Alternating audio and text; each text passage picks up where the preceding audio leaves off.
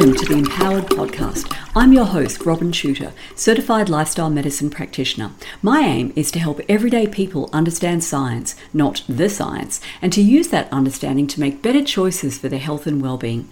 Each episode, I'll be bringing my latest Substack post to you in audio form. For the full visual experience, including graphs, charts, images, and videos, view the accompanying post in my Empowered Substack. And now, let's dive in.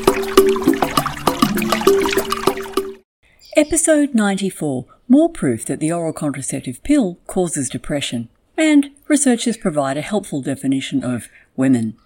A study drawing on data from nearly 265,000 UK women has found that taking the oral contraceptive pill doubles the risk of experiencing symptoms of depression during the first 2 years of use.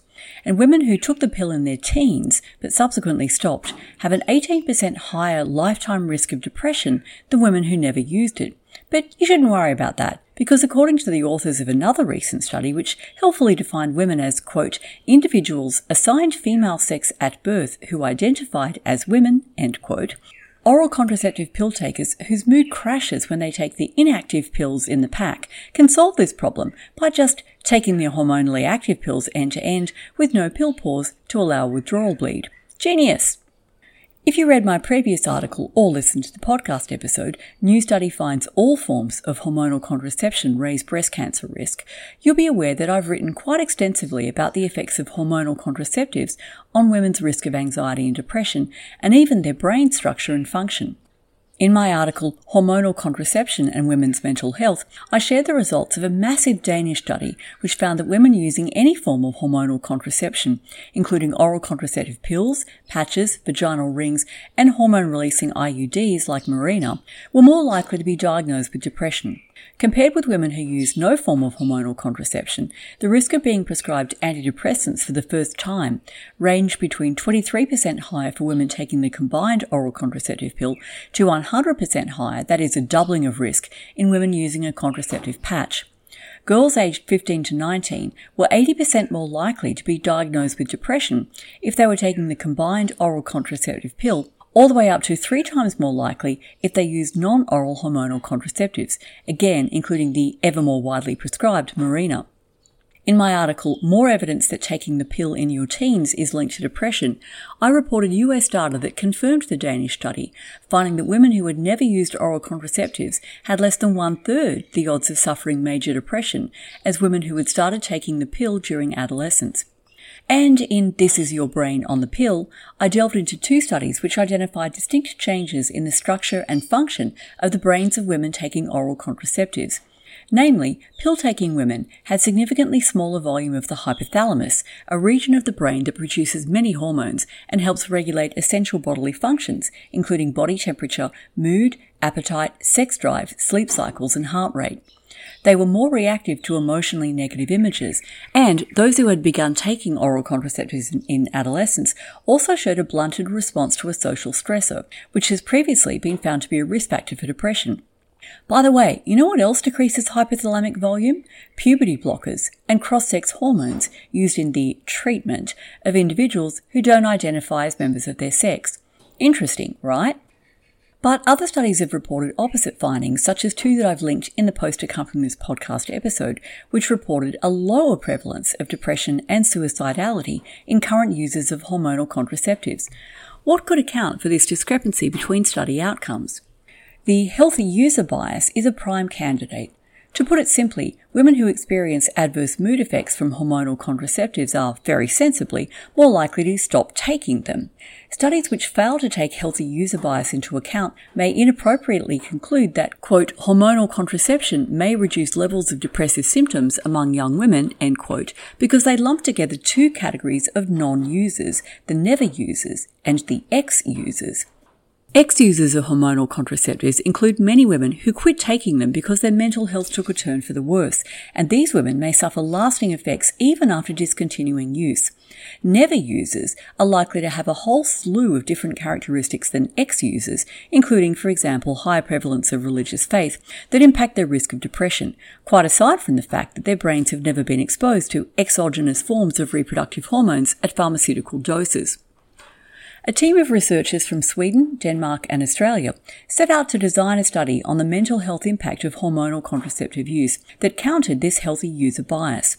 They combed through data from UK Biobank, a population-based cohort that recruited 500,000 participants who were aged between 37 and 71 years between 2006 and 2010 from across the United Kingdom, and has since collected reams of information from these participants using questionnaires, interviews, physical health measures, biological samples, and imaging.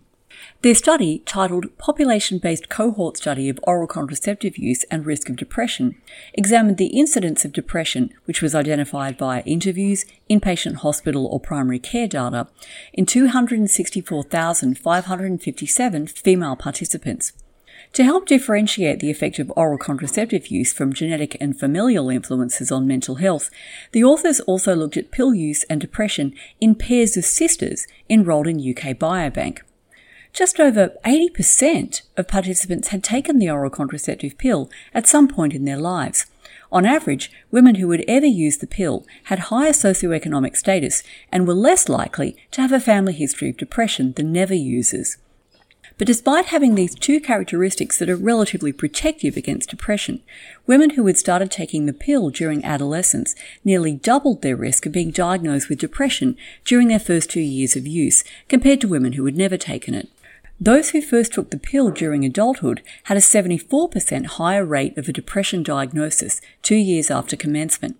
Self-reported symptoms of depression without a formal diagnosis were twice as common in the first 2 years of pill use as in never users, with women who reported first use in adolescence once again having a higher rate of such symptoms. While the lifetime risk of a diagnosis of depression was only 5% higher among ever users than never users, self-reported symptoms of depression were 27% more common in ever users than never users. And in the post accompanying this podcast episode, I've included a figure from the study which graphically depicts all of these relationships between pill use and depression risk. Now, women who had commenced taking oral contraceptives during adolescence but had subsequently discontinued use had an 18% higher risk of being diagnosed with depression even 2 years after they had taken their last pill. And self-reported symptoms of depression were 40% more common among women who had recently discontinued the pill, and 13% more common in women who reported previous but not current use. Analysis of oral contraceptive pill use and depression risk in pairs of sisters provided support for the hypothesis of a causal relationship between the two, quote, such that oral contraceptive use increases the risk of depression, end quote. Discussing their findings, the study's authors commented that, quote, it has been hypothesized that the increased risk later in life among those who used oral contraceptives during adolescence may be attributed to a greater susceptibility to gonadal hormones, including hormonal contraception, during crucial development periods that affect the organization of brain structures and may lead to long-lasting changes, end quote. Remember the smaller hypothalamic volumes found in women taking oral contraceptives that I reported on in This Is Your Brain on the Pill? Here's what a doctor who spoke out about the damage being wrought on children attending a so-called transgender clinic in a major children's hospital had to say about the hypothalamus and treatments which interfere with its function. Quote, the hypothalamus is this almond-sized structure in your brain. It's one of the most primal structures we have, and it controls all the other hormonal structures in your body, your sexual development, your emotions, your fight-or-flight response, everything. But it shouldn't be described in such cold physiological terms because your hypothalamus is not just a hormone factory. It's this system that allows you to stand in awe of the beauty of a sunset or to hear the sounds of orchestral music and to stop whatever you're doing and want to listen. And I always think that if someone were to ask me, where is it that you would look for the divine spark in each individual, I would say that it would be somewhere beneath the inner chamber, which is the Greek derivation of the term hypothalamus. To shut down that system is to shut down what makes us human, end quote. And that quote is from an article called Thrown to the Wolves, a physician reveals the nightmare of transgender ideology in a major children's hospital. Yet, after acknowledging the very disturbing possibility that commencing the oral contraceptive pill in adolescence may lead to permanent changes in women's brains, The authors of the study then go on to reassure their readers that, quote, it is important to emphasise that most women tolerate oral contraceptives well without experiencing adverse mood effects, making them a great option for many, end quote. Right, so let me get this straight. If you start taking the pill during your teens, it may permanently affect your brain in ways that are very poorly understood because hardly anyone is studying them, but don't worry about that, as long as you don't seem to have any obvious negative impact. After all, the authors point out, quote, many women benefit in terms of avoiding abortions and unwanted pregnancies, as well as menstrual bleeding and pain disturbance, end quote. Now, keen-eyed logical fallacy spotters will identify this as an example of the false dilemma fallacy. The argument is that if we don't allow teenage girls to take a hormonal drug that might have permanent effects on the structure and function of their brains, they will be doomed to have nasty periods and to repeatedly get up the duff, which will either screw up their lives or force them into having abortions. But these are far from being the only available options. There are diet and lifestyle interventions which address the underlying causes of menstrual dysfunction, rather than just disabling the metaphorical oil warning light. And there are other forms of contraception that don't mess with one's hormones or one's brain, and that share the responsibility for avoiding unwanted pregnancies more equitably between partners.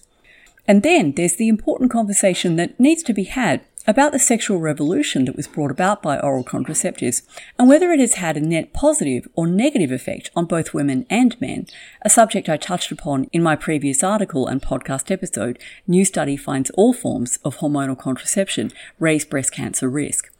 In any case, it's disturbing to see researchers first identifying a dramatic increase in the risk of depression in oral contraceptive users, especially teenage girls, and then hand-waving that risk away because only a minority are obviously affected. At this point in time, there is no way to predict which girls and women will become depressed after commencing oral contraceptives, and once that depression has set in, it may persist long after the afflicted woman stops taking the pill, affecting not just her, but her partner, children, and other loved ones. That's a high price to pay for the convenience of having sex completely decoupled from reproduction. Speaking of paying high prices, is the near ubiquitous use of oral contraceptives a contributing factor to women's declining levels of happiness and poorer mental health in comparison to men? And how will we find out if researchers tiptoe around the issue because they're too afraid to contradict the dogma that hormonal contraception has been the best thing to happen to women since the end of corsetry? Well, who cares anyway? A crack team of researchers concluded, after studying 180 women from Salzburg in Austria for a single cycle, that since women on the combined oral contraceptive pill experience more negative feelings, anxiety and, quote, mental health symptoms, end quote, when they're taking the inactive dummy pills in their pack, they should skip the dummy pills and take the hormonally active pills end to end. Voila! Problem solved. You can glean some sense of the researchers' bona fides by reading their description of the participants. The cases were, quote, individuals assigned female sex at birth who identified as women and used combined oral contraceptives for 6 months or longer, end quote. Newsflash, sex is determined at the moment of conception and is observed at birth. And as far as I'm aware, the key prescribing indication for combined oral contraceptives is that you're an effing woman. An actual woman who has ovaries that produce eggs and can therefore become pregnant, not a confused or disturbed male who identifies as one because he likes dressing up in frocks. How did this biologically incoherent nonsense manage to get published in a peer-reviewed medical journal, you ask? Easy. It was published in a JAMA journal, the ultimate academic woke hole. The control group was simply described as, quote, women with natural menstrual cycles, end quote. Perhaps the researchers had enough healthy shame to not describe them as women with natural menstrual cycles who identified as women. At least they didn't call them uterus havers. Anyway, the all-female research team concluded that since naturally cycling women's premenstrual mood changes and anxiety flare-ups were comparable to those reported by oral contraceptive users when they switched from active to dummy pills, quote, it should be explored whether long-term combined oral contraceptive users benefit more from the mood-stabilizing effects of combined oral contraceptives in cases of continuous intake, end quote. In other words, don't worry your pretty little head about whether those synthetic hormones are causing permanent alterations to your brain or screwing up your gut microbiome and increasing your risk of autoimmune and inflammatory diseases, another topic I've written about in a previous article, which is linked in the post accompanying this podcast episode. Just keep taking them end to end until you go through menopause, and then you can switch to hormone replacement therapy, which also increases the risk of depression. A cynic might begin to suspect that pharmaceutical profits and ideological conformity to feminist dogma trump researchers' concern for women's health. But that couldn't possibly be the case, could it? Thanks for listening. If you enjoyed this episode, please share it with a friend and on your socials, and make sure you subscribe to my Empowered Substack so you never miss a post.